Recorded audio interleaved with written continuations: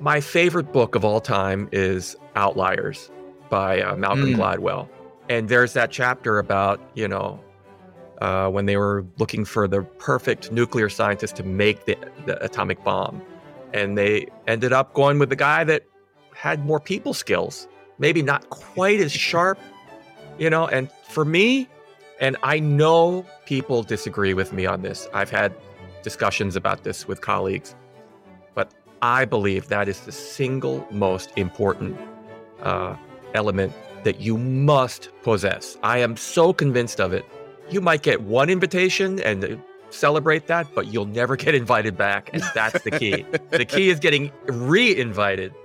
And so just to have that EQ, emotional quotient, that ability to discern what somebody's really trying to say just through the, what do they say? Like over 80% of our communication is non-verbal. It's all about the tilt of your head and like your eyebrow and, just all this stuff, tone of voice. And so that's, to me, absolutely critical in any field. Welcome, everybody, to the Faking Notes Podcast. We're back. Hello. Hello. How are you, Trevor? How are you, Daniel? What an episode. Good. You're good? Yeah. I'm good because we just had like one of the most incredible. I know we've been saying this recently. This episode is incredible, that it's like one of our best yet. And once again, I feel like I got to say, this is like one of our best episodes yet. We just featured an incredible human being as a part of our mainly Mozart miniseries here on the Faking Notes podcast. David Kim, ladies and gentlemen, he's a violinist who's currently the concertmaster of the Philadelphia Orchestra, has been for 24 years. He is a fellow Jail alum, so he's one of us. And he's currently on faculty at the Robert McDuffie Center for Strings, which is where I went and got my undergraduate degree. He's an incredible musician. Just Google him. We're not going to read through the extensive bio, and he wouldn't want us to either, because he's focused on bigger and better things. We get to dig into the mental game, and not just how to be a great performer and how to stay in the zone and enter the flow state and things we learn from sports like he's focused on, but really tackling the pressures of this career and the pressures that are put onto us. He's one of our famous child prodigies who's like gone through and was set up for this career. And then things shaped up differently. But look how his life has turned out. We're all better for it. But that mental drain, what goes into that process, going out and winning awards at the Tchaikovsky competition, and then having to kind of re-find yourself, reinvent yourself, and then become the concertmaster of the Philadelphia Orchestra.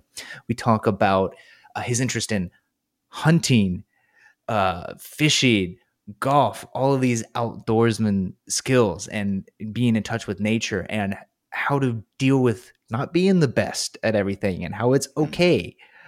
There's so many little nuggets in here. We don't want to spoil them all.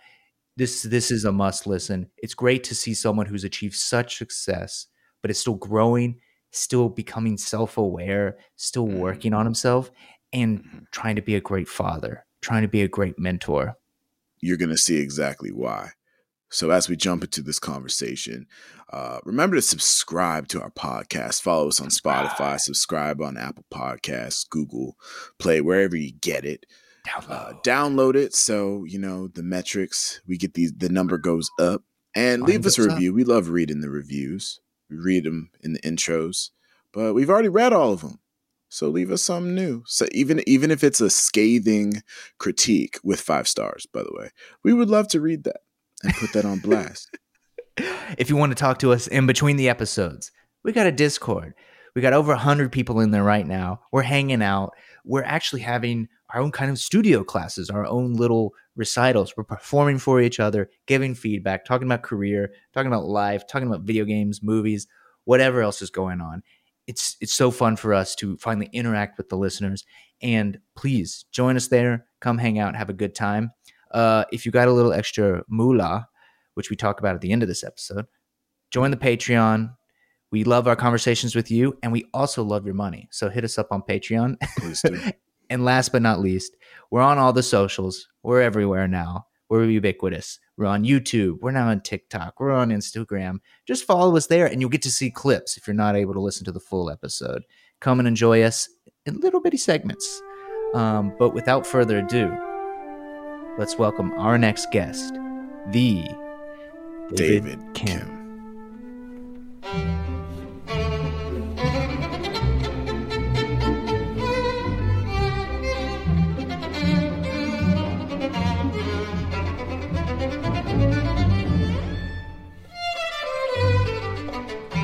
First off, welcome to the Faking Notes podcast. We're so excited to have you on. Thanks a lot, Trevor. It's a pleasure and an honor to be with you today. Can I cut in here really quickly? David, I'm so excited to speak with you because we actually have a little bit of a connection. I haven't been to Macon in like 5 years, but I'm delighted, like when in researching, I'm delighted to learn that you're like a faculty member at my alma mater. I went to the Robert McDuffie Center for Strings. So, amazing. It's wild. It's wild. Like the entrepreneurial tenets that were taught there have really applied and changed the trajectory of my career. I'm so thankful. But I'm curious. You're one of the busiest violinists on planet Earth. Like, what drew you to the Robert McDuffie Center for Strings? Well, first of all, it's the relationship because I've known Robert McDuffie because we studied with the same violin teacher, Dorothy DeLay, at Juilliard, and I've known him almost my entire life. I first met him probably when I was 8 or 9 years old in Aspen, and I always looked up to him. And then for the last, time I've been in the Philadelphia Orchestra, about 23, 24 years, I've had many kind of small, short, like 1-2 year adjunct visiting professor, distinguished things at places like University of Texas in Austin, and just, kind of lots of master classes and stuff. And UT Austin ended, and somehow the timing just worked out. Mr. McDuffie called me and he said, well, we need a kind of a concertmaster presence in our faculty. Would you consider it? And I thought, sure, it'll be another one of those 1 or 2 year stints and then it'll be done. And now it's going, we just finished my 5th year there, and I'm actually looking into the future like, wow, I could end up staying here for the rest of my career. I love it that much. Wow. I grew up in the South. I'm from South Carolina. So it just has this wonderful old Southern feel. Playing wise, it's like high powered conservatory level, but the vibe is very, very kind of collegial, warm, caring, and not too big. It's not like 5 symphony orchestras all in one school. So everything, it checks all the boxes, and I just love it a lot. And my fellow colleagues there, faculty, what a small world. It's so small, and from the student perspective, it was wild being able to connect with people of your caliber as a student and to be able to see how you operate. How you operate with other professionals, how you prepare. Like I used to hear Amy Schwartz Moretti practicing for like playing with Elizabeth Pridgeon and Julie Albers, like for their trio work, and just seeing that this is truly an art that you have to practice no matter how much you've been at it, and also on top of that, the entrepreneurial aspect of like having multiple different aspects of your profession, which was you're the perfect example right here. This is so cool. What is your instrument, Drew? I play viola. I see. I Wonderful. play viola. And so I built a brand online called That Viola Kid, where I like that's share you? tips and Oh, yeah. awesome. Yeah, so I do that sort of stuff, but like I'm really interested in making my own art. Yeah. So yeah, but this is great. I'm so glad we got to have this conversation and connect this way. I'm curious because you've lived all over, like born in Illinois, you've grew up in South Carolina. I'm from North Carolina. Drew's from Georgia. We got a lot of Southern boys on the podcast today. But then you've traveled the world, moved to New York, like very early on for school, the Soviet Union, all over the place. What's home for you when you're doing all of this traveling, just across your whole career and whole life? Like, how do you find home? Is it a location? Is it music? Is it family? What is home? Well, obviously, family is a big thing for me. I have 2 daughters in college, and they were both born here in Philadelphia. And we've been here, 23, 24 years now. So I say I'm a Philadelphian, and my girls definitely are. My wife is definitely feels like she's a Philadelphian. But there's a small part of me, like when I'm like on whatever, social media and stuff, and when I meet people from the South, I always say that I am first and foremost a South Carolinian. I really love the state of South Carolina. And that'd be possibly that my mother, I'm an only child, and she passed when I was very young. I was 14, she was 39. She was a professor of piano performance at University of South Carolina, and she passed of cancer when I was 14. So she's buried downtown Columbia. And so obviously that connection never goes away. And so, yeah, it's all about family and relationships. I'm actually going to be going down to Hilton Head for the first time in 7 years. So I'll be coming into the great state of South Carolina. The low country. It's awesome. It's beautiful. I was going to say down the first there. time, bro. I was like, you kidding me? Nah, for some reason, North Carolinians love going to South Carolina beaches. That's what we do. We don't go to our own. Like people from Ohio, come to ours. People from Ohio come to ours. Yeah. From Georgia too. Like what? We don't go to St. Simon's or Jekyll Island. We're not about that life. Like they're ugly. They're gross. They have a bunch of trees like washed up on them. It's not cool. So one of the things we did in preparation for this conversation is we all watched this beautiful little short documentary. It's called From Child Violin Prodigy to Concert Master. I think I saw it on like the Korean Society's YouTube channel. And one of the things I found really compelling is that the opening scene isn't like a list of accomplishments or about the violin. It's your family in the kitchen making a meal. And so just like this podcast, opening up, centering in on family is such a beautiful thing. It's such a beautiful like bedrock. How does family fit into your life? Because growing up so focused, it's violent, becoming great violinists, this drive towards music. And then we get older and suddenly it's like this whole other family thing enters the equation. Is it hard to balance it? How has it helped your music? How has it helped your non-musical life? Like, what is family and how is that part of your like core? Well, I have to say, Trevor, that it's a little bit of a struggle that never ends for me because the way I'm wired, I am so about success, succeeding, career, fame, all that stuff. And I know finally, like now that I'm like towards the end of my career, I'm maybe, if God willing, maybe 5 to 10 more years as concertmaster. I'm not sure. But as I look back, I'm like, wow, bro, you didn't have to do that so hard and then like be away all that time to, just take every single gig that you possibly could. And, I just, I'm so grateful that at least now I understand the value of family and being present. And, I just feel like family is everything. And without good family, then, the music making just it just has a certain kind of odor to it. You just can't really feel comfortable. And I'm sure it's like being a great athlete. I'm a huge sports fan, but like you look in the mind of a pro golfer or a great wide receiver, running back, just like they just need to feel good inside most of the time or inspired or moved by something. Those moments are when I start them in my fantasy lineup. Like, Yeah. oh yeah, he just Come got a on. divorce. I'm gonna put you on a bench. We gonna bench No, him. no, no, no, no. Yeah, right. It's Moneyball. Just like Yeah, no, yeah, it's not. exactly. Yo, So I just got a thinking bone about to all that pick. stuff.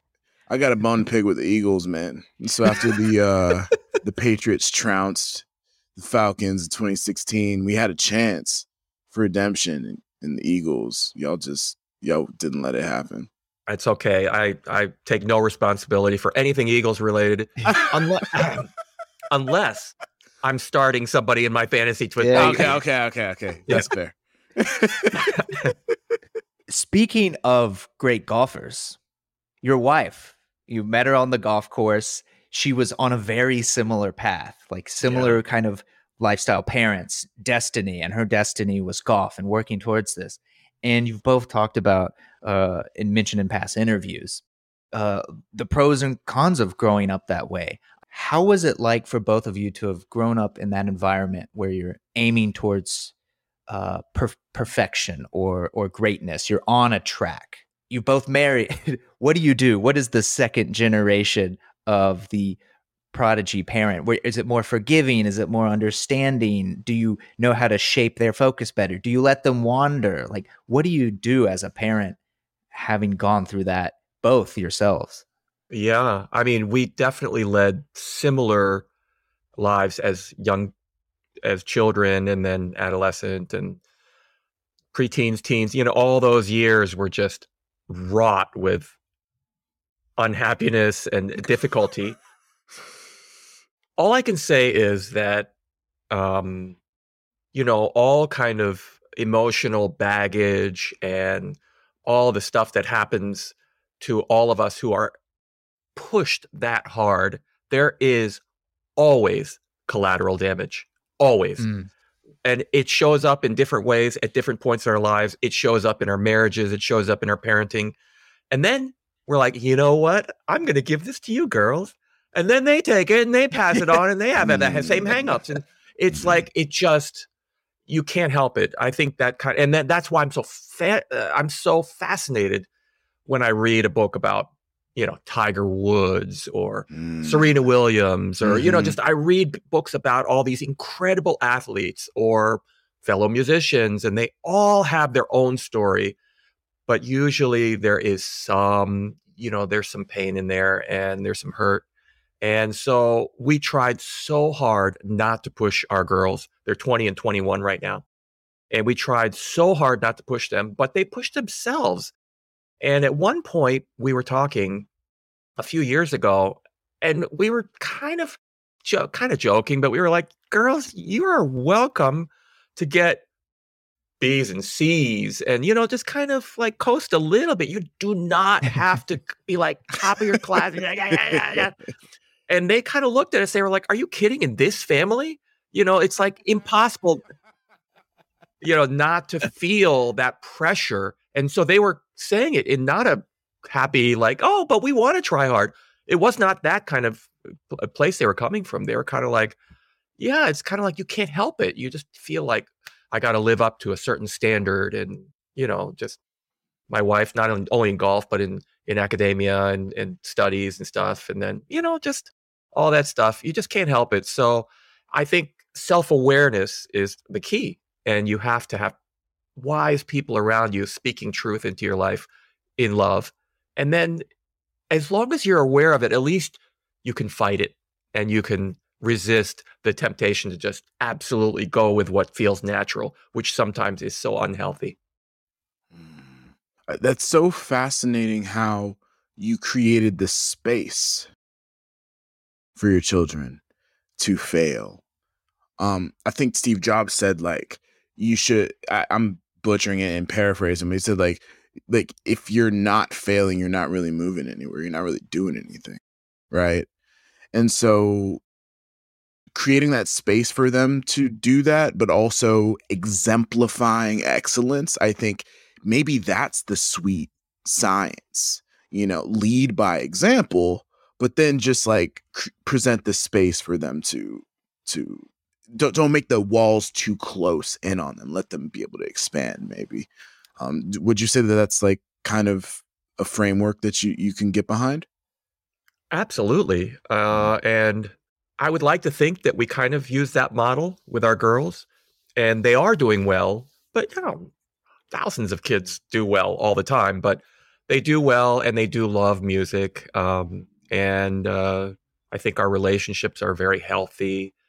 And, it's all this whole fame thing. They take it with a grain of salt, and they're very kind of nonchalant, a little matter of fact about it. And like if they're at school and they meet somebody who played violin their whole life, and yet they're like a bioscience major, they're like, what? That's your dad? You're kidding. I've been a fan of it. But they're like, they're Well, that's really bad. healthy about it. They're not like, kind of that kind of air in Korean Yeah. society. They've got putting some strength in your neck when you're like, yeah. Like, no, they never We do come that. from good stock. Yeah. Yeah. Speaking of Korean Americans, we have producer Daniel here, who had a really profound question he wanted to ask you, and then I wanted to give him the space to do so here. Daniel. Okay. Wow, I'm getting nervous. This is the Gotta first time have I've ever something to do asked a with- question. Gotta so- have something to do with Korean food. I'm gonna Oh, guess. Definitely something about being Korean, but not food. But Mhm.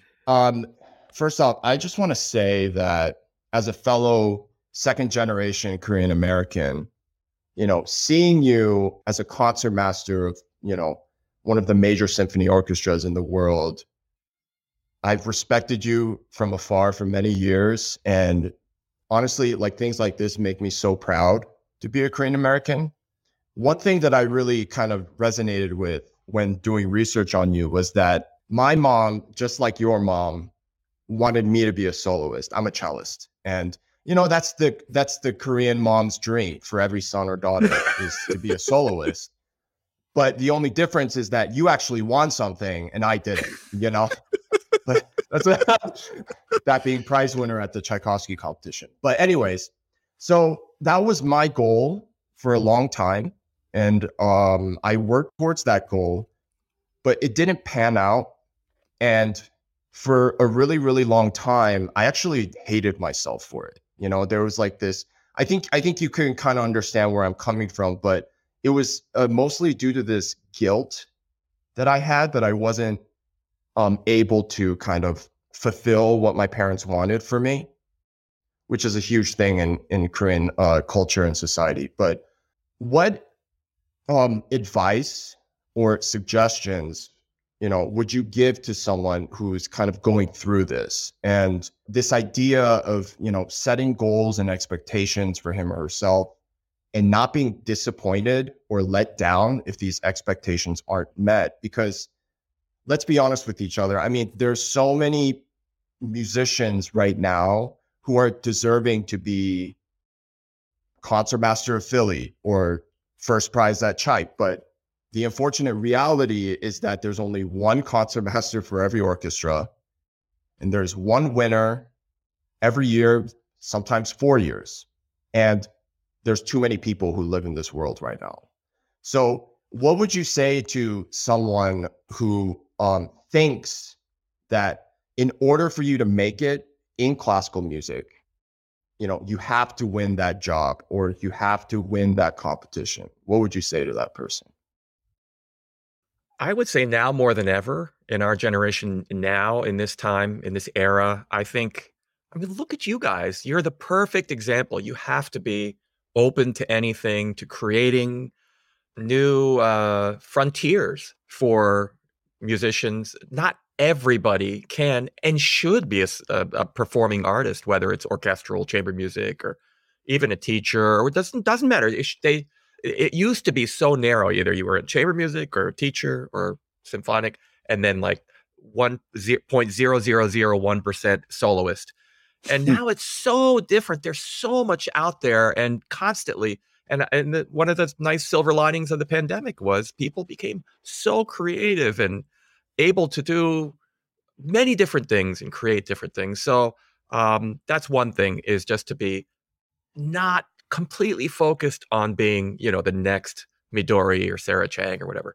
The other thing is, and this is the hard one, is to be able to communicate with those parents early and keep that dialogue going and kind of almost educating them along the way. Like, Mom, I'm not going to be going to Harvard, and I'm not going to be a doctor, and I'm not going to, like you kind of to start that, whatever, starting joking or whatever, but starting that dialogue so that when those inevitable twists and turns and failures and, dips and all that happens, they're a little bit more informed and a little bit more gracious and a little more realistic, as opposed to kind of like having this single-minded kind of focus that is so unrealistic most of the time. And but that's hard, especially between second generation and first generation. There's a language barrier sometimes. It's it's tough. Yeah. You couldn't have said it better. I mean, as a Korean American, you're conflicted between these two cultures. And so at times, people like us, we have like identity issues. It's like, do I see myself, like in certain situations, do I gravitate more towards the Korean side or do I gravitate more towards the American side? You know what I'm saying? Absolutely right. Yeah. And it's hard, but I also, just want to say that that was the correct answer. That's all there is to it. Great job. But anyways, from a young Korean guy, man, that is like a great compliment. Wow. My daughters would be rolling their eyes right now. That's what they're there for. That's what they're there for. Exactly. That's their job. So, like, in this vein of like understanding that there are new frontiers, and that the future is going to look different than than the past does, like understanding your place in as like a bridge, much like Beethoven was a bridge from classical to the Romantic era. You're also a bridge, David, in like this transition from what it means to be a professional musician. Being in this position, like, what do you think is the singular most important skill for a musician of the 21st century to develop? Well, Drew, I'm going to say first, let's just make it a given that you have to be an excellent player. So really, technique is where it begins. Like, I don't care how musical you are and how profound you are. If you don't have like sparkling technique, it shows up. And it rears its ugly head under pressure, of course. So we're just going to make that a given. My favorite book of all time is Outliers by Malcolm Gladwell. And there's that chapter about, when they were looking for the perfect nuclear scientist to make the atomic bomb. And they ended up going with the guy that had more people skills, maybe not quite as sharp, and for me, and I know people disagree with me on this. I've had discussions about this with colleagues, but I believe that is the single most important element that you must possess. I am so convinced of it. You might get one invitation and celebrate that, but you'll never get invited back. And that's the key. The key is getting re-invited. And so just to have that EQ, emotional quotient, that ability to discern what somebody's really trying to say just through the, what do they say? Like over 80% of our communication is non-verbal. It's all about the tilt of your head and like your eyebrow and, just all this stuff, tone of voice. And so that's, to me, absolutely critical in any field, music, anything in art, science, any field, car mechanics, doesn't matter. Wow.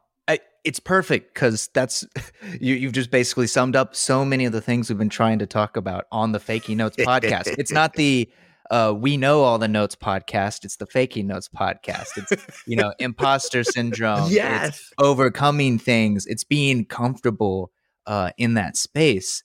And I think this is something that get lost because we could very easily spend the next 10 hours talking about practice methods and, refining technique and perfection. But we're particularly interested in all these extra musical things and emotional intelligence, communication, entire episodes about these things. Because, like you said, that's something that is both in music and beyond. One of the things that recently came up, I was teaching School for Strings in Hell's Kitchen just last week. I used to teach there. Friend was out. I was like, yeah, I miss it. I love teaching these kids. They're in high school. They're growing up. They're about to enter the world and college and all these things. And I was supposed to be covering theory, going through theory and composition, my normal shtick. And they all seemed kind of nervous. Each little class felt a little nervous. And I was like, what's going on? How are you guys feeling? Like, what's going on today? And they're like, oh, we have playthroughs. We have the studio class. And every class that kept coming in, every 30 minutes was another group of nervous students. And I'd ask them, so what goes on in your head when you're performing? And I was like, have you ever been asked this question before? And they're like, no, because we spend so much time on the practice, the technique. They hadn't thought about what's going through their head in the moment. And some of them are, I stare at a spot in the ground, or I see my mom recording with the iPad, or the floor creaks, or I'm worried about the blanking out, my shaky hands. And so we spent a lot of time talking about these performance psychology things because, of course, being able to perform under pressure isn't just exclusive to music. That's a valuable skill that's going to be everywhere. We will always be under high pressure situations, and how we handle that is a big part of how we'll have success. As someone who's been in lots of high pressure situations, how do you stay in this flow? How do you keep your mind centered, whether it's a musical high pressure situation or just a regular one that comes across in daily life? Well, first of all, let me say, Trevor, that I really applaud you for the way you approached those kids at School for Strings. I mean, just to let them kind of blurt out what they were feeling must have been so cathartic for them. And then I'm sure the discussion was actually pretty lively, and I'm sure that it was beneficial for them for playthroughs later in that day. I mean, it's just wonderful that you weren't like, okay, let's get right back to the L&M. Come on. Yeah. That's really wonderful. So in terms of pressure, for me, it's a battle in my own brain many times. I'm trying not to like imagine something going wrong, or a shaky bow or something, or memory slip. So one is just over practicing to the point of like, I hate the Mendelssohn Violin Concerto because I'm so sick of playing it over and over again. My usual, like, I have to run through it beginning to end twice every day and then do slowly once, which takes me 4 hours. I hate that. But come next weekend when I'm playing it with my school orchestra and I'm really feeling the pressure, it's going to pay off rather than that little. And so I try to do that. I try to really feel like I'm over prepared. That's one thing. Another thing that I think in my head is I sometimes am very guilty of thinking that my colleagues in the Philadelphia Orchestra are hoping that I'm going to screw it up. Isn't that sick? It's horrible. Like, not consciously like, oh, Bob over there thinks I'm going to screw up and he loves it. Not like that, but just this kind of like insecure feeling. So it just hit me like last year. I was like, wait a minute. When my friend, the principal flute, has a big solo, I am just like, come on, Jeff, you are the best flutist in the world. Do what you're put on this earth to do. I'm so like rooting for him. I'm in his camp. And it goes with everybody, like in the entire orchestra. I feel that about them when they have solos and I thought, wait a minute, they feel the same way about me. And so that hopefully, or at least I like to think so. Except Bob. So that's another thing. You know, I really try to remember, even while I'm playing, come on, they want you to, you're representing the orchestra. They don't want you to fall on your face.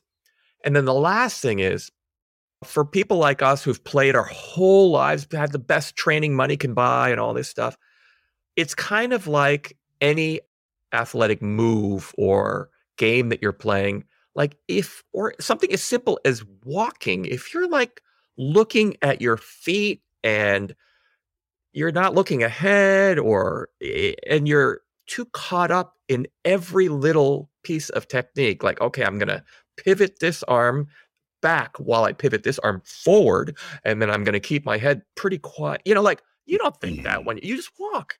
And I try to do that with the violin playing. I find that I play my best on stage under super pressure, like Carnegie Hall, Scheherazade at Carnegie Hall.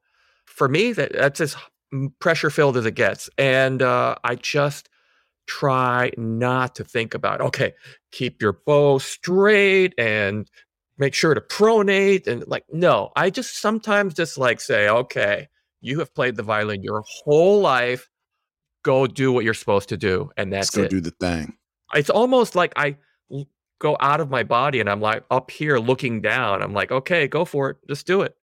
It's the flow state. Incredible. Yeah. Can I hop in and just say, like, as a violist, Yeah, Drew. I don't know what that feels like with people rooting for you. I just feel like, you know, when the viola solo comes up, the concertmaster's like, okay, bro. Okay. It's Bob. Are you going to play in you. tune? Yeah. Is your bow shaking? I just wanted to share. So that I really am so thankful that you gave such a thorough, clear description of your mental process when it comes to dealing with stage fright, because we recently had an episode on the Fake News podcast about stage fright and conquering it and deconstructing it.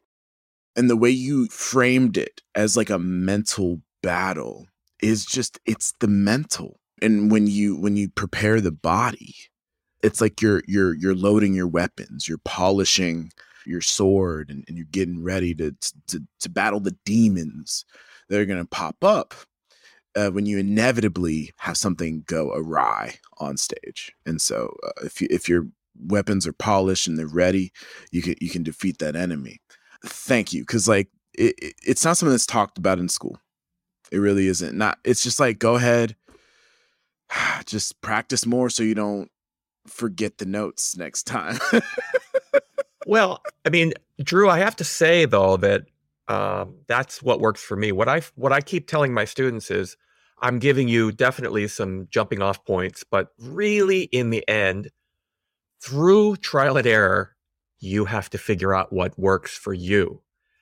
And if that means like, oh, I have to eat 3 Chipotle burritos before I go on stage, you know, I don't know what. I'm just anything. That's my excuse. Anything. That's my excuse. I mean, hey, No, I'm going on stage. Rotate. I have to do this. It's my process. You know, just through trial and error, through lots of little performances, run-throughs in front of people, whether it's in your dorm room in front of your next door neighbor, or if it's in front of playing at your church on a Sunday, whatever, just to finally do enough of it to start discovering, wait a minute, I should not, like, this is something I discovered. On a day of a big concert, I will not eat a meal with another musician. The reason is, I was playing with the National Orchestra in Costa Rica once, and there was this super intense Panamanian principal cellist there. And he was like, David, I was wondering if you could have lunch with me today after the morning dress rehearsal. I was like, yeah, sure. So we went. And then he says, over lunch, he doesn't eat a bite. He's just looking at me and he was like, listen, this is the way you should be thinking. Before you play the phrase, you're going to imagine your body going to this place and playing it before you get there. And then you play it, and then it bounces back to you. And you go back and forth, back and forth. So that night, I get on stage, I'm tuning my violin, I look over, and he's got his cello there, and he looks over at me like, let's do this. I played horribly. The conductor was like Erwin Hoffman, great conductor. He looked at me, he was like, afterwards, he was like, what happened to you? And I was like, I didn't want to tell him. Well, it was, you know, but I realized he totally got in my head and messed me up. And so now so many times, especially when I'm traveling, like if I go to, you know, somewhere in Missouri or something, and like, oh, somebody's like, you're in town, let me take you out to lunch. How about Thursday? And I'm like, oh, that's the day of the concert. A lot of times that happens. Or even somebody might say, a patron might want to go out and take me out to lunch or something. And they start talking about like, oh, this young man was here last year and he was playing the same piece you're playing. And he had a huge memory slip. He recovered beautifully. It's just like, I'm gonna drop this nuke, this timed nuke. Anyways, good luck. Exactly. You know, it's just Yeah, Have fun exactly. dealing So, with that. Yeah. and I'm not exaggerating. That kind of stuff happens. We all know exactly. So okay. that's one of my rules, along with, eating a banana or whatever, running 2 miles. I just do not let anybody near me to get into my head. And another thing I do is I drive slowly and early to the hall. Like I try to do everything like slowly, like talk slowly, walk slowly. And then I get to the dressing room really early. And then I play through the whole piece really super slow. And then when I walk on stage, I try to walk slow because I know myself. I speak fast. I think fast. I do everything fast. And when I'm nervous, it's even 5 times as fast. So even though I feel like I'm kind of in slow motion, I know it's just normal, but I'm just trying to slow that internal engine down right away because I just know it's going fast. My engine is calibrated too fast. That's really fascinating. And so how did you discover that about yourself? Like, do you journal? Do you like go back and watch the game tape? Because that takes a lot of, like what you said earlier, self-awareness that most people don't have. No, it's called Jane Kim. That's my wife's name.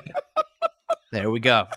My wife is, constantly like, you don't have to run between here and there. You can just walk. You don't have to say it 1,000 miles an hour. She's constantly kind of telling me stuff. And also I teach a lot. So, when I'm at Mercer University, I'm constantly working with young people who are getting nervous and getting ready for whatever audition for a summer festival or grad school, or maybe even to audition for a job with the Atlanta Symphony or something. And I'm just trying to give them these tools that 1 or 2 of those things might stick with them. Speaking of things that stick with you, and Robert McDuffie Center for Strings, I think this is my best segue of all time. I had the privilege of performing with Nadja Salerno-Sonnenberg in Rome during the summer of 2014, and it changed my life. She said something that stuck with me forever. She taught me that chamber music isn't about playing the right notes at the right time. It's about playing the notes with your colleagues. Even if they're wrong, if you're with them, they're right. So it changed my playing forever. I've never been the same chamber musician, and it was just a week in Rome. I'm curious, like, is there like a Nadja ism that stuck with you from your longtime friendship? Oh, absolutely. My nickname for her when she was young and I was young was Parmesan. I called her Parmesan, and she would call me Chop Suey. And I was always copying her. Like I would go into my lesson with Miss DeLay, and Miss DeLay would look at me if I'd finished playing, like so not like me, and she'd be like, honey, are you trying to copy Nadja again? And I'd be like, yeah. And so, she had incredible influence on me in so many ways.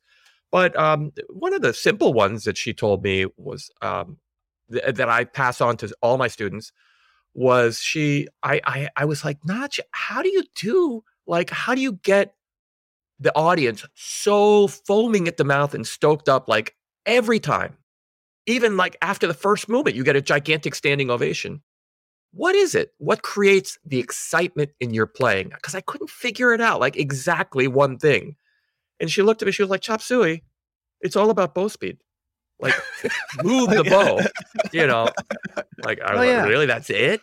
Yeah, just move the bow, bow speed.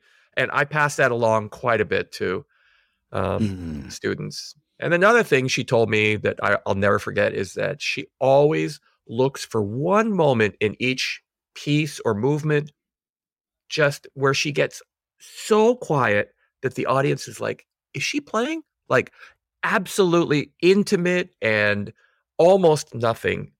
And she finds that one moment to draw her audience in. And then, of course, everything goes from there out to the bow speed and all that stuff. But yeah, those are just two small examples of incredible influence she had on me. Thank you so I'm much. Drew, I'm so happy to hear that. That is so cool. I mean, that really makes me really happy that she had that effect on you as well.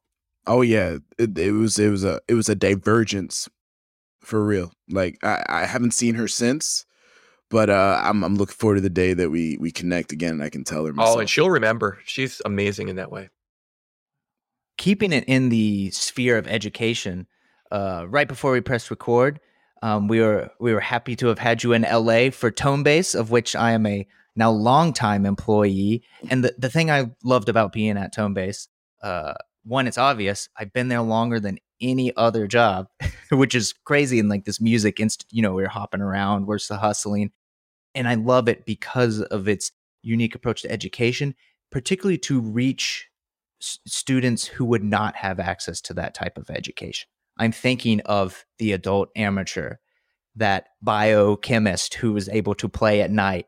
A big part of what I've done is customer interviews, and I get to speak to a lot of these people who are pilots, and they just want to fall asleep to our program. They're not trying to necessarily go onto the conservatories, and yet I'll speak to those too. You wind up with, in this new sphere of education, all different types of people who simply want to enjoy and improve at music. And so I'm curious, you've been doing a lot more of these educational things. Thank you again for coming on Tonebase. Not a sponsor, but they pay me. So in fact, they are. It's kind of like they're kind of like the longtime sponsor of the podcast. I couldn't do this without them. But are all these fun, unique educational things, like what excites you about the future of education and being able to reach people beyond the standard collegiate level or masterclass level people? What excites you about education? Well, I mean, I sound like truly an old fart, but I mean, I just feel that with technology as it is now, whether it's a podcast like Faking Notes podcast, or whether it's Tonebase and their unbelievably comprehensive and constantly growing, actually, library of resources, all the wonderful innovations and all these wonderful things that were created during COVID, that are living on and then spawning other things. I think that the day and age of somebody going out there and just having studied with one teacher their whole life, like me, is almost over. I think that there's so much great stuff out there. The only challenge is filtering through it and figuring out what works for you, what doesn't work for you, what you think works for you but doesn't really work. Like all that kind of stuff has to happen in order for you to have a clear mind and start to focus and then go forward. But I think there's just so much great stuff out there. And I like to think that people of this generation, of my generation, and older, are much more comfortable speaking to a camera, speaking on a podcast, not knowing exactly who the audience is or will be, just speaking about different things, philosophies of performance, stage fright, Enderall, just anything. And I think that all of us have become much more tech savvy and able to kind of express ourselves in a way that's engaging and interesting and helpful, not dogmatic. Yes, because like the truth is always somewhere in the middle, right? There's always nuance. The yin and yang. It's like it just keeps coming back. There's no 100% black or white. Yep.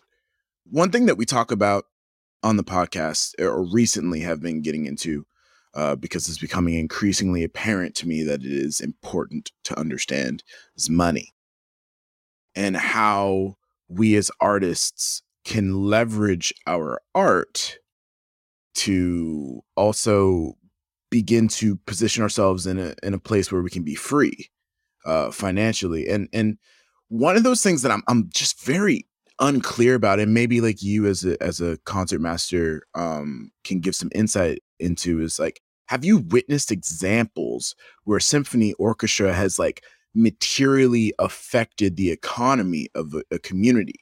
If so, like, what did that look like? Was it partnerships with local businesses? Was it, initiative? Like, how does the art we create translate to benefiting the society in which we reside?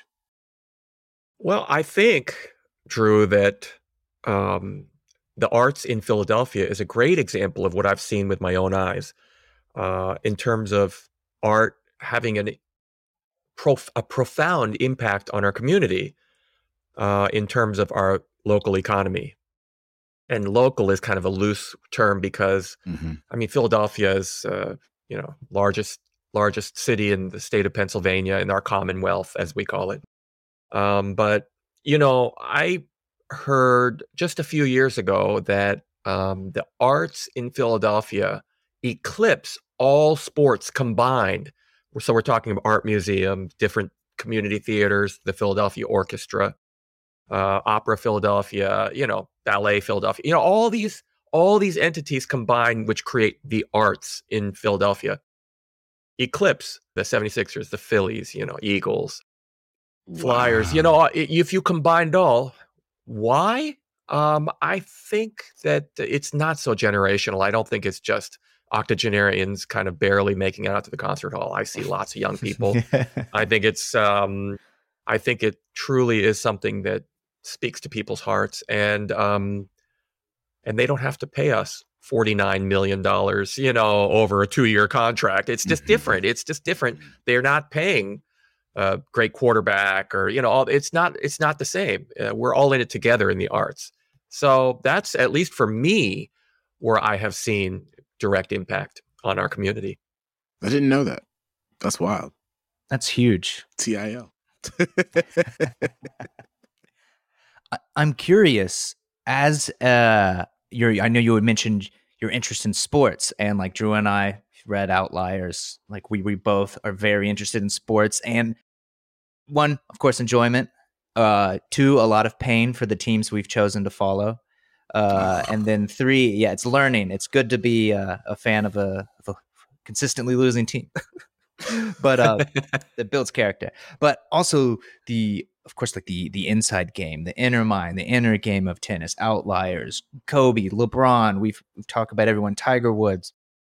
I'm curious, when you're going out and doing all of these other sports in addition to your playing. I know there's been talk of like an interest in hunting, of golf, of fishing, these types of activities. What specifically draws you to them? Do you like to approach them with that idea of mastery, like that same intensity you kind of bring to music? Or is this the getaway? I'm out in nature.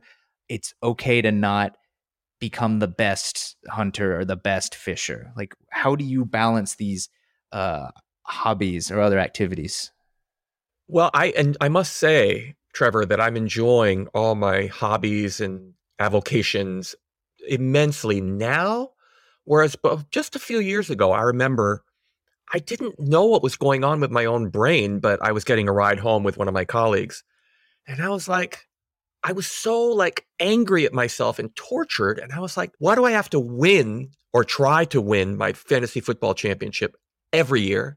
Why do I have to get a 15-point buck every year? Why do I have to shoot under 75 in golf when I can't even break 90 most of the time? Why do I have?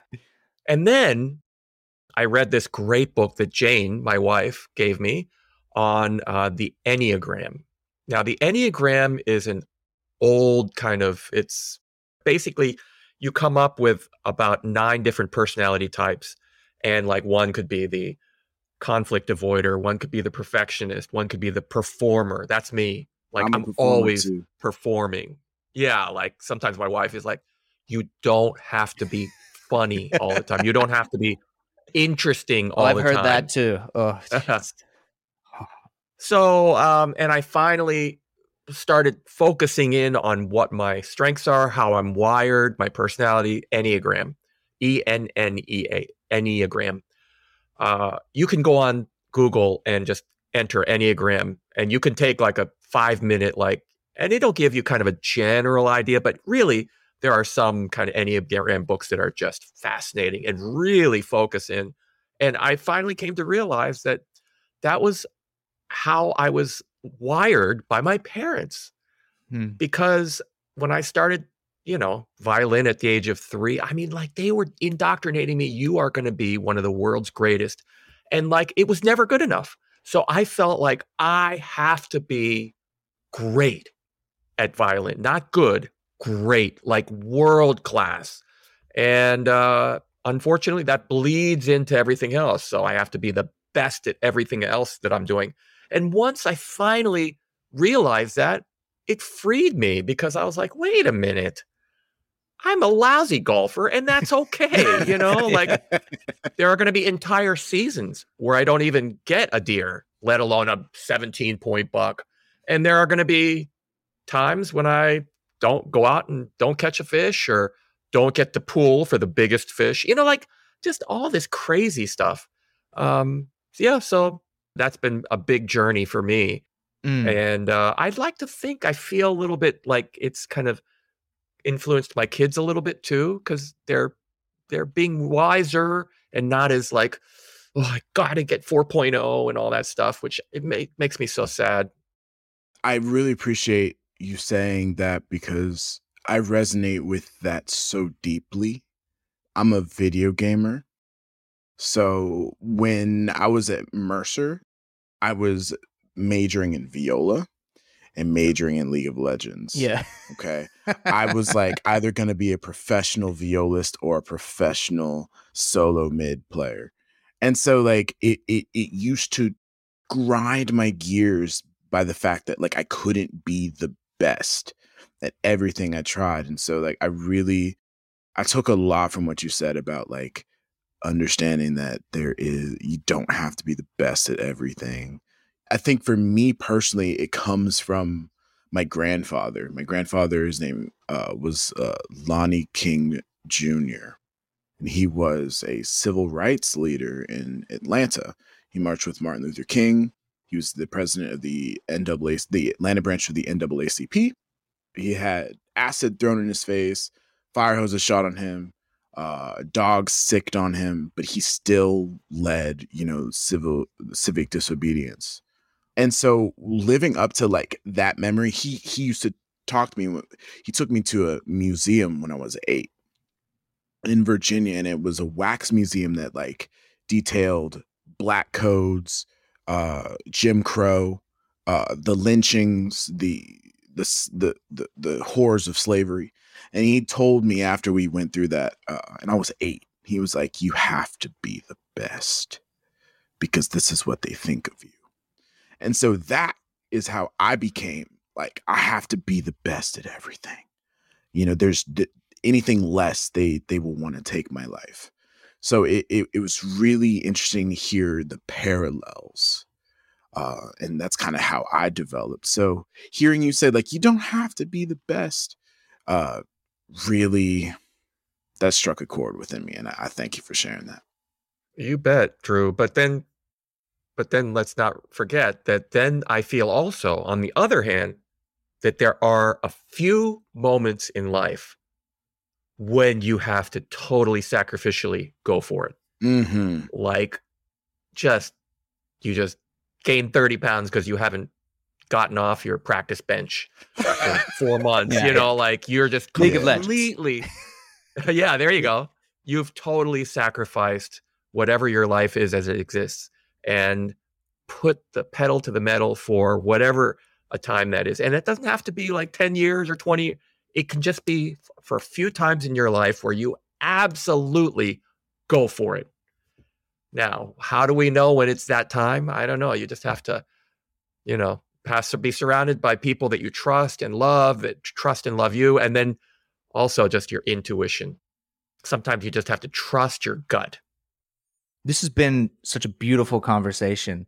And at the very end, where we started doing these kind of like lightning rounds, and we'll get there. But before we jump into that, I'm wondering what it's like when you're hitting these milestones. You've gone through it's Juilliard and Dorothy DeLay, and then it's Tchaikovsky, and then it's this darker period. and this transformation becoming the concertmaster, like playing at these different tiers. I'm wondering what it's like to reach almost like new milestones, like what brings you joy. And one that at least comes to mind is, what is it like to play amongst all of your peers with like an organization like mainly Mozart Festival, where it's a lot of concert masters. That's a pretty rare occasion to get around and make music amongst your peers. What is your experience like with the mainly Mozart Festival?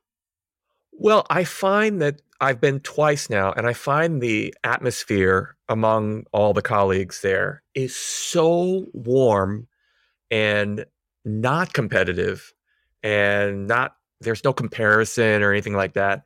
So I wish it always felt like that, actually. It's just so much fun, and it's a reunion every time. I see people that are in orchestras all over the country that are friends, new friends that I made at Mainly Mozart, friends from back at Juilliard days, decades ago. But, doing anything in front of your colleagues, that's the most pressure filled. And so when I'm at Mainly Mozart, and even though there are like 12 concertmasters sitting right near me, we're gonna go get a drink after the concert and hang out, and it's just so much fun. And it's like that with my colleagues too. But I don't know. There's something about when somebody says, and I'm sure everybody feels it on some level, one or another, when you're playing anything in front of the Philadelphia Orchestra. That's when it's frightening. You just feel the history that goes back over 100 years, and all the soloists, and just like last week Gil Shaham played with us, and then next week it's going to be Augustine Hadley. It just goes on, and so it's really hard not to feel like everybody's comparing. But I think everybody just wants you to represent the orchestra well, and so wishes only the best for you. But mainly Mozart, I mean, who doesn't want to come to Southern California any time of the year and be with great friends? And, it's just a fantastic, fantastic festival. We just had Michael Francis on a previous episode, and a dear friend, somebody I really love and admire. And what a golfer that guy is. He's an incredible golfer. He's breaking 72. He's oh my gosh, he's really, really good. When first time we went out somewhere in like La Jolla or something. And I thought, he's going to be typical, musician who plays golf a couple of times a year, if that. I mean, he was like hitting these long shots. He's a big guy, and he just beautiful golfer, and just what a great guy. And he's just the perfect person to be leading this group of outsized egos. Yeah, because he doesn't seem to have one. He seems to be like a forever student and a steward of like this art form, and it's really inspiring to see. You know what, Drew? I have to say also, I love his conducting. His music making is organic, nothing pretentious about it, nothing artificial. And the way he speaks to the audience before each piece, talking about the audience or whoever it is, whatever the subject, the best I've ever seen, ever. And I've seen conductors, the greatest in the world. My music director is incredible speaker to the audience, but Michael, in my opinion, just has a magical way of putting words together, telling stories. I mean, he's like the greatest storyteller I've ever met. He's incredible. It was very apparent on the episode. I hope you listen to it when we drop it. But I'm so thankful that we got to connect with you, and we'll be continuing to connect with some more of your colleagues from Mainly Mozart. And I wanted to, tie a bow on what we've been doing here today. Let's hit the faking five. You feeling up to it? Lightning round. Okay, let's see. Okay, and your reward is at the end of this. You'll be able to we'll roll out the purple and gold carpet for anything you want to shine a light to, anything you want to shout out.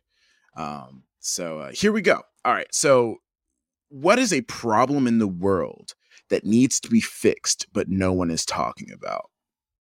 Well, I'm going to skip all the usual ones because, I read the New York Times every day, and, it's all out there. Mm-hmm. I believe that the problem of our environment, which we also talk about, but something that this is ridiculous, but I really believe it, is that we should be eating more plant-based, and there's so much methane being created from farting cows. Mhm. Really, I mean, it's like 80%, no, more than 50% of the world's methane is created, global methane is created from cows. So, and that's because there's this incredible, insatiable appetite for beef. And I just feel like, gosh, just within 1 square mile of my house here, there's like 7,000 pounds of fresh venison, which would be just fine as a substitute. And I'm just really big for the environment and worry for my future generations. Talking Me to the too. right people. Question 2. If the concept of money didn't exist, how would you spend your time? Oh, that's easy. I would be outdoors all the time. I would be playing golf. I would be hunting. I'd be fishing. I'd be foraging for, well, in the summer times, I go to the shore near in New Jersey here and I go clamming. I would be in the forest gathering mushrooms and then having wonderful meals with people. That's why I hunt. It's not to kill anything. It's because I love that moment when we go up and open a wonderful bottle of red wine and enjoy the fruits of the bounty, like this wonderful animal gave its life and we're going to treat it with respect and cook it beautifully. And that's what I like about hunting and fishing, and or grill up a bunch of clams that I gathered at the seashore, just outdoors always for me. And part of that might be the fact that I spent so much time indoors as a kid playing the damn violin. Yeah. I mean, if there was ever any doubt that you were a Southerner, I think you've put that to rest. Yeah, take care of that. What is the best advice that you've received and actually followed? I think it's from my brother-in-law, Peter. When I first joined the orchestra almost 25 years ago, the Philadelphia Orchestra is quite self-governing in some ways. We have many committees and stuff, and really some important committees like artistic advisory, members committee, all these committees, education committee, tour committee. But I was so insecure when I first joined the Philadelphia Orchestra. I'm in my 30s and I just felt so like out of my element and I just wanted to please everybody. So I ran and I got onto a couple of these committees. And I remember saying to my brother-in-law, I was like, Pete, man, I hate this committee work. I hate being in a committee meeting, all these meetings, and I hate when people complain to me about something and say, well, can you bring it up in the next meeting? Like, I hate all that stuff. And he looked at me, he was like, Dave, then don't do that. Don't do any more committees. Do what you do best and you like doing, and don't do the other stuff. And sure enough, I stopped doing committee work. And there are people that love doing committee work in my orchestra who are so good at it, so wise and calm, and I let them do it. And then they look at me and they're like, how do you fundraise? I'm like, are you kidding? I love fundraising. I'm good at it. I can go play 18 holes of golf and I'll ask somebody for $1 million.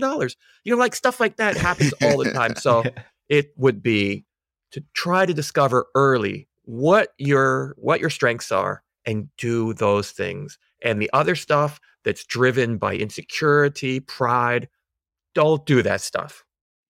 I hear you on the committees, because everyone, when they're like trying to go study with someone or they're thinking about college and they're like, wow, this teacher's the head of this department and it's the prestige and play. But what they don't realize is that, oh, they're probably the most junior and all the other teachers suckered them into sitting in all the meetings. So exactly.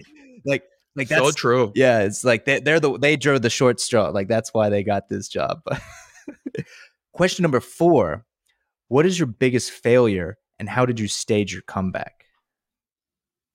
I guess my biggest failure is, well, I won't air all that kind of dirty marriage laundry, but meaning I was not a very good husband early on.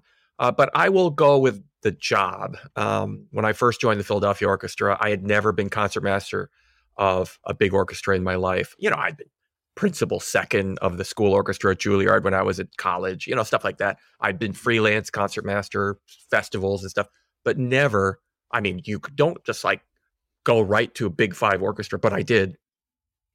And I just came in guns a-blazing. I was like, all right, everybody out of my way. There's a new sheriff in town. It's time to make yeah, exactly. I was like, it's time to institute some changes around here. I'm going to make my mark and put my imprint on this organization. And I have to say, that was such a huge mistake. I hurt people. I hurt people's feelings. I hurt myself. And it took me a long time, many years, to finally come out of that and realize that concertmaster does not mean the god of the orchestra. Concertmaster means you lead the first violin section on stage, and then when you walk off stage, you are not still the concertmaster / profound leader of the Philadelphia Orchestra. You just, it took a lot of pain, but finally to realize that humility is always the best way to do it, and to go that way. I love that. And for the final question here, if you could go back in time and tell your 10-year-old self something, what would it be? That more important than money, because I am very money driven, which I'm not proud to say, but it's just the way I'm wired. Me too. But my thing would be, time is much more valuable than money. So instead of chasing money, chase year after year, decade after decade, time is what you really can't get back. It's just like vapor. It just goes so quickly away. It's like powder. It just goes with the breeze. It's gone so quickly. And so is money. But in chasing money, you sacrifice so many great things. Time can buy you. Time with your family. Time with your friends. Time, just me time. Just whatever that might be. But time is the most valuable thing in life, in my opinion. Thank you for your profound sagacity during this conversation. Like, I feel forever changed. I want to be your best friend after this conversation. Drew, And, not happening. Yeah. Not happening. No, I get it. Not man. enough time or money. We are friends though from now on. Maybe not best friends. But. So we want to roll out the purple and gold carpet for you. Like, what is something that you would like to like our audience to deploy our audience to like pay attention to? Like, what's something you want to shine a light on? Well, it sounds so boring, but I really do feel that listening to a concert of the Philadelphia Orchestra is pretty profound. And this orchestra tours a lot. We go all over the world. We were going to Europe this summer for almost 3 weeks. We just did a US tour. We're constantly on the road. We were played at Carnegie Hall 8 times this year. If you have a chance, come see the Philadelphia Orchestra. And it is something so like luxurious to hear that incredible sound when I'm rotated off of a piece. Sometimes I'll go out into the hall and it's just thrilling. The sound is like just bathed in butter.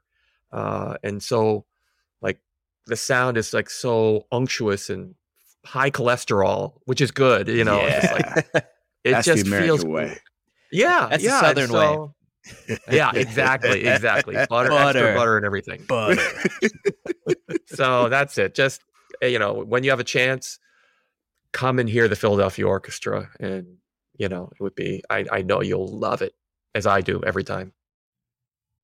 Well, we're going to go ahead and do that. Thank you so much, David Kim. You're a wonderful human being, and we thank you for being here. What a privilege. Thanks, Drew, Trevor, and Daniel. Thank you so much for having me. Till next time.